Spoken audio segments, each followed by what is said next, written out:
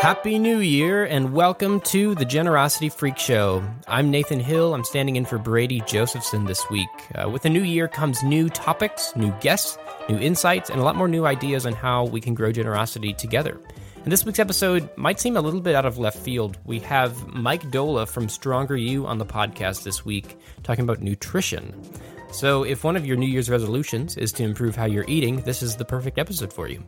But beyond that, if that's not one of your goals this year, but your goal is to grow philanthropy and generosity, and we're really trying to take a 360-degree look at how to grow generosity, we have to look at how to improve and optimize the people that are working day in and day out to grow giving.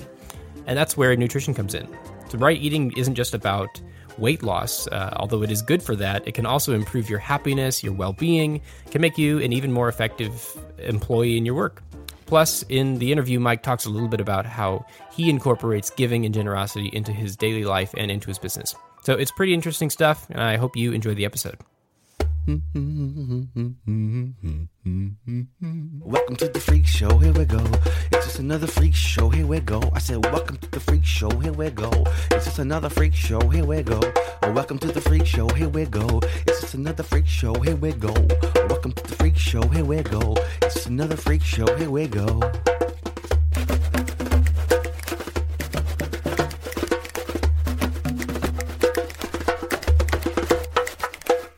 Hi, Mike. Thanks for coming on the show. Thank you so much for having me, Brady. I'm really excited to be here. So through Stronger You, the company that you founded, you and your team have helped people lose over 200,000 pounds, which is amazing. It's kind of crazy to think about that number. It's such a sweet metric, like this is how many thousands of pounds we've helped people lose. It really is, because most people don't know what 200,000 pounds looks like, but it's a big number, and they could imagine wow, that's a lot of people.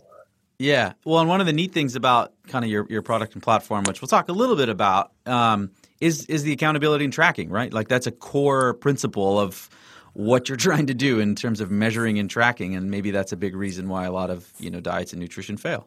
Right. A lot of diets and nutrition are about emotion, really. It's like, how do I feel? I'm going to make decisions based on that. We're like, what does the data tell us? Let's make decisions on that, because the saying, what you can measure gets managed. And that's pretty much what we live by over here. Yeah. Yeah. So I want to talk a little bit more about kind of nutrition and your entrepreneurship journey, and kind of ties into charity and giving. But you started out in finance. Like, how the heck did you end up where you are now, running this kind of online coaching, training, nutrition platform? Yeah. So my formal background was in banking, and then later on I moved to HR, but it was just always my hobby and interest, like the fitness nutrition thing. I always was into it. I messed around a lot with it. I failed a lot. I experimented. I tried to figure out what actually mattered. And once I thought I had it down, I was like, I have to give this to people. And that's kind of how the business blossomed. And so you just kind of started coaching people like one-on-one, like out of your garage and stuff like that. How did you go from that to kind of this scaled online platform with like thousands of people? Yeah. So at first my entry into the business was in fitness. I was training people out of my garage, but nobody was really changing enough. And I knew it was food related, but I was still working full time at the time. So I figured, how can I do nutrition for more people without having to see everyone in person? Right. And that's when the thing kind of clicked about going on the internet to do it. And how long ago was that? April 2015 is when I got my first client. Wow. So this has been not that long in terms of, the journey in terms of where you're at now. Yeah. So almost 4 years. And now there's a team of 57 people. So we're getting pretty big now. Wow. And maybe can you share just like a couple lessons maybe that you've learned along that entrepreneurial journey? Like something that for sure looking back, you're like, wow, that was so powerful. I'd definitely do that again. Or something that was like, I would definitely not do that again. I think one of the big things is, I don't think you need to start in your entrepreneurial journey with money in mind. This all kind of happened by accident. And every time I look back at where like all the little successes are, it's always about putting the client first, doing everything around their success versus making a bunch of money, because that's playing the long game. Yeah. Yeah. And that's a common, especially like in, the startup movement area, right? Is like solve someone's problems first, and then you figure out how to actually, make people pay for it. Because if you aren't solving problems, then you're not going to be around long anyways. So, how do you solve a problem first and monetize it later? Yeah, and it's kind of unfortunate. It's the whole the nutrition thing and the health. It's such a problem in the world, and we have what I think is becoming the best nutrition solution there could be for people. And what kind of separates you from other nutrition solutions? Like, why do you think Stronger You is that much better, or better than some of the other alternatives? Oh man, you're gonna make me sell it, huh? No, I don't want you to sell. I think it's an interesting thing of differentiation and positioning. Like, yeah, I think it's realistic. It's not making people do things they can't do. It's not overly restrictive where it's encouraging someone to white knuckle it for 3 months to get results and then send them on their way. We're really trying to teach people and give an experience to them that they're going to be left better than they came to us at. And that's, I think, the biggest area for improvement for the fitness industry and nutrition industry as a whole. It's not about what they do while they're on your program. It's about what they do after.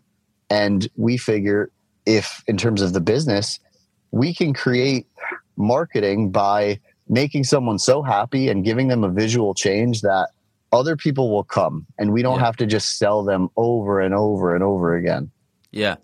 I think there's some interesting parallels maybe to like our space, which is more the nonprofit space and consulting. Like the real value of a consultant should be what happens with your client the year after they're done working with you, and if they're in a worse position or the same position, then you didn't do a very good job consulting. It should be better. Right. And I think there's a lot of comparables, whether it's coaching or consulting, that should be a goal of everyone. So this is a podcast about generosity and giving and social impact and nonprofits, and yet we're talking about nutrition. What is the correlation? Like, why is nutrition so important to people working in nonprofits or trying to grow generosity? Like, why are we even having this conversation? I know why I'm having it, but I'd love your take of like, why is it so important for these groups and companies? So at the end of the day, our goal, just like a lot of nonprofits, are just to improve people's quality of life, make their lives better, their situations better. And that's exactly what sound nutrition does. It makes people happier. It makes them feel better about themselves. It improves their, as silly as it sounds, job performance when they feel better. And then that carries over to every aspect of their lives. Yeah, and I think where I first came in contact with Stronger You was I came across a blog post on a nonprofit site talking about 3 nutrition tips for your nonprofit, and I was like, oh yeah, like if we're trying to have this 360-degree look at generosity, if we're really trying to optimize charitable giving, that the huge component of this is optimizing humans and the performance of humans. And so, like, do you have some studies or research or stats or just like some experience of just how performance in the professional workplace in particular and nutrition, how those two are so tied or linked, or can you just talk about that a bit more? Yeah, so it's interesting. We did a big survey after seeing in our Facebook community, we get a lot of messages about people's lives that improved outside of the way they look or their body weight.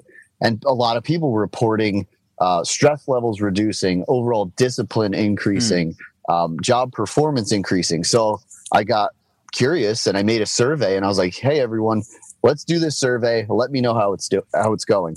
And everything was better. And it's honestly like some of those I thought were a reach. I was like, all right, people are saying they're getting better at work, but are we really changing that? Does changing the way you eat really make you a better employee or a better worker? And the stats say, not every single person, but overall, it's pretty incredible. Yeah, and I mean that's definitely something that I've experienced in my personal life. Like, I played tons of sports growing up, played sports in college, where we had like nutrition plans and meals scheduled, and then it was like I'm done and in the workforce, and I'm not working out 3 times a day, and it was like, oh, I don't know how to eat, nor do I know how to like work out. And honestly, I'm well past college, and I'm still struggling with that and go through these phases. But I know when I'm working out and eating healthy, everything's better. Job performance, energy. And so it's so crucial, and yet it's not unique to nonprofits, right? It's companies. I think we're getting there to have seen like, man, if we want our best people, we need them to be in their best health. But have you seen a bit of change even since 2015 to now in terms of companies and working with their employees to do a better job at caring for nutrition and health?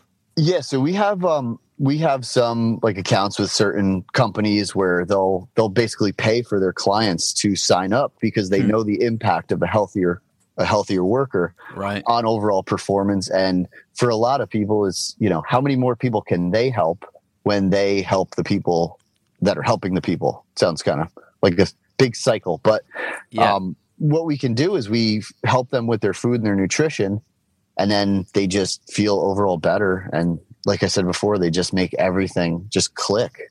Not even talking about like insurance rates reducing. This is just making people feel better and be happier. Right, right. So what are some of the things that we're doing wrong when it comes to nutrition, and why do you think that is? Particularly office workers. That's what I want to focus on particularly.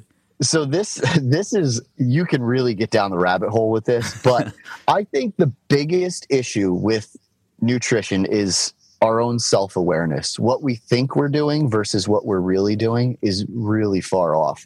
And especially in office environments, a lot of companies think that happy workers are well-fed workers that have a variety of snacks. Like if you look at the Googles, like if you walk through that place, there's snack machines. They feed everybody. And it's almost like it's hard to say if it's making them better or worse. But if you can just reduce the snacking and things like that, and obviously we know to eat like more whole, nutritious foods, but if you eliminate snacking in the workplace and, you know, all the celebrations with cakes and donuts and things like that, I think people are going to be much better off. My wife and I have been rewatching The Office, you know, and they always do those like cake celebrations and the party planning committee and things all like the that. Time. I love that all show. the time.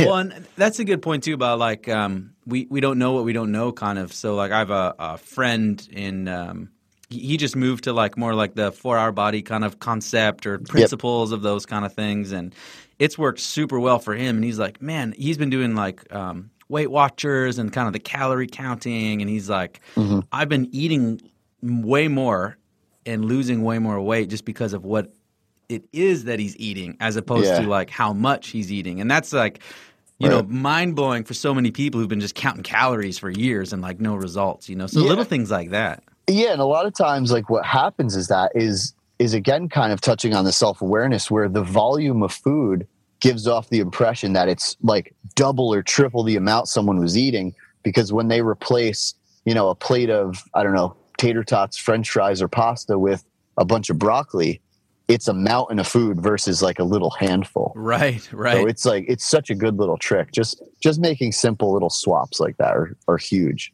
Are there any other kind of like little quick tips? I know obviously like you guys produce content and this is what coaches do, but like either for you personally or just one like, hey, we see this a lot. Here's a quick tip. Yeah. So I think if this is asking you to be different person, both like with like how society encourages decision making and things like that. But if you can drink less and eat out less, I think so our clients, one of the biggest things is like getting them to eat less or eat out less and drink less. Yeah. It's a game changer. Yeah. Because these restaurants do not care about your nutrition. They just want you to come back and eat their delicious food. So. Right.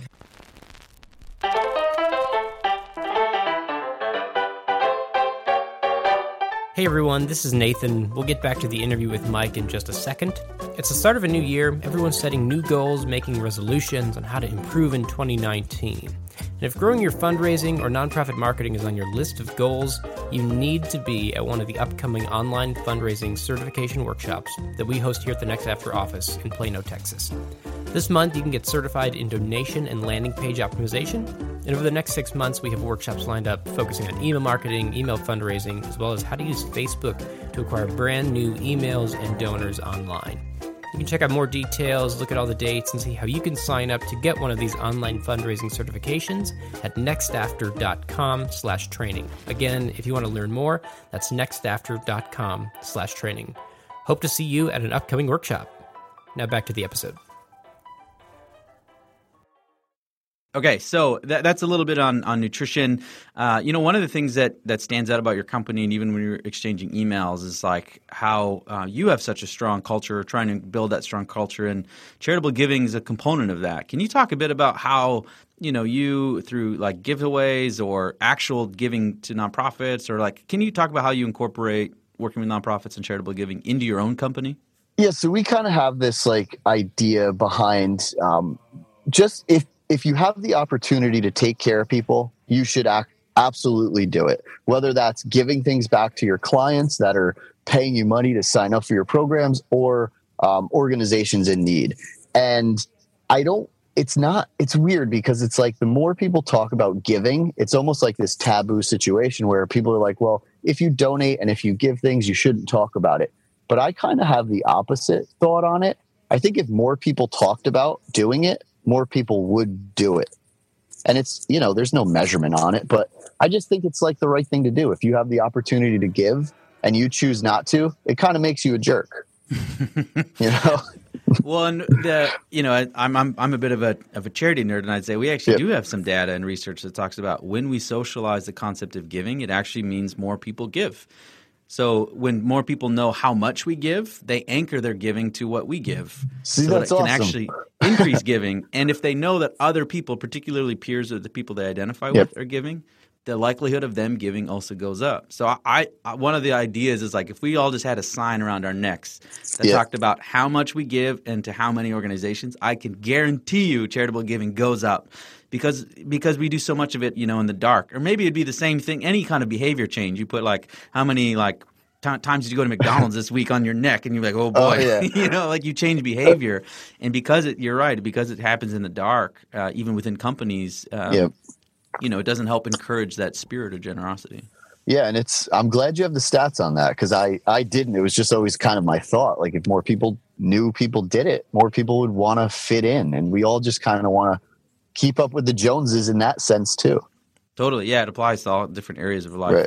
And so have you seen some of the benefits of kind of taking that approach with your staff or with your clients or company overall, like either direct or indirect kind of benefits to your company? So I don't know really. So all I can say is I don't know if signups increase because we've given to a certain organization or we've done like a vacation giveaway. So this person was so happy that they signed up again. That's never really the reason behind it.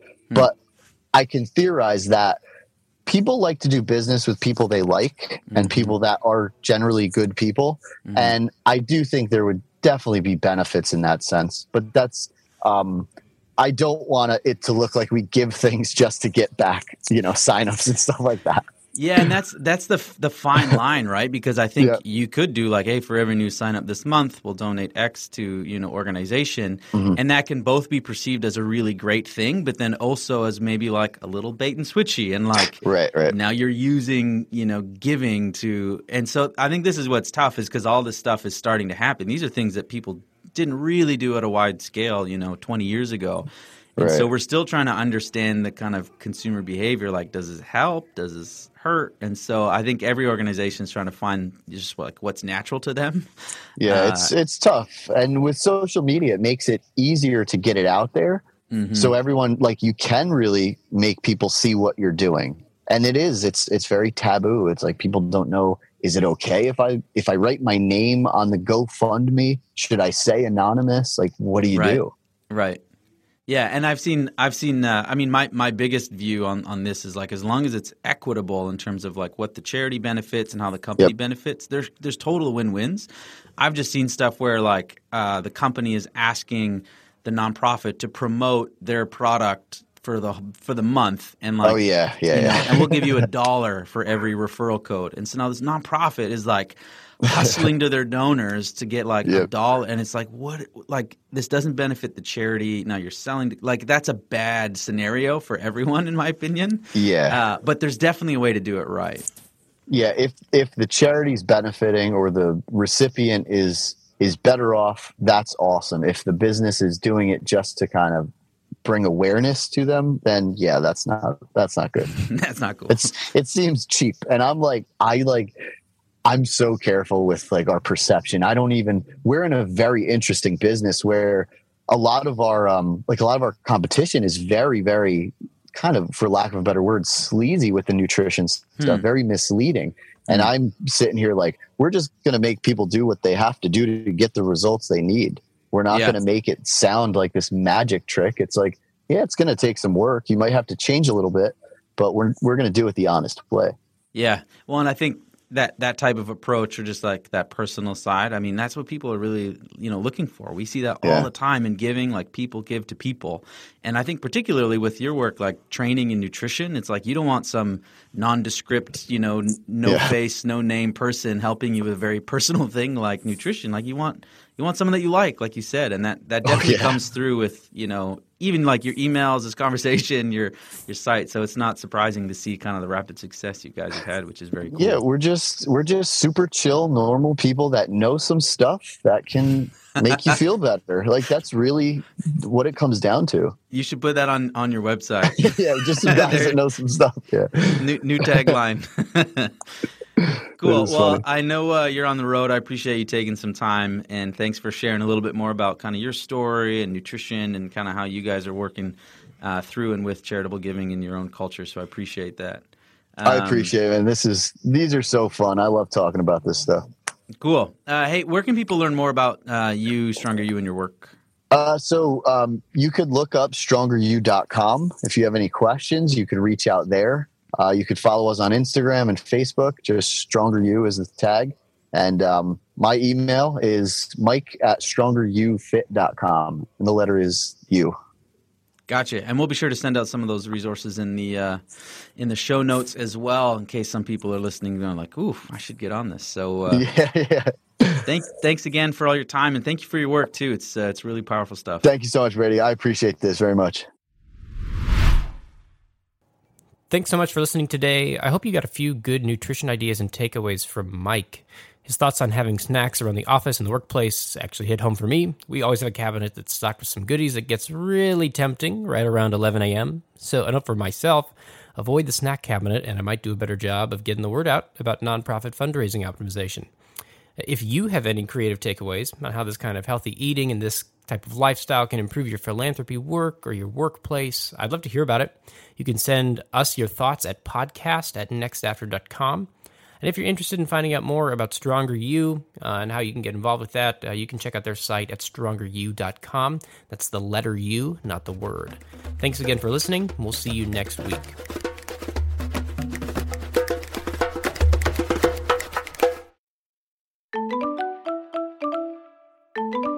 Hey, this is Brady, and I just want to say thank you for listening to the Generosity Freak Show. If you want to get all future episodes, please be sure to subscribe at generosityfreakshow.com, or you can just search the Generosity Freak Show on iTunes, Google Play, Stitcher, SoundCloud, or wherever you get your podcasts. We'd love to hear from you, so if you have comments, questions, feedback, you can email us at podcast@nextafter. We'd love to hear from you. The Generosity Freak Show is produced by Next After, where I work.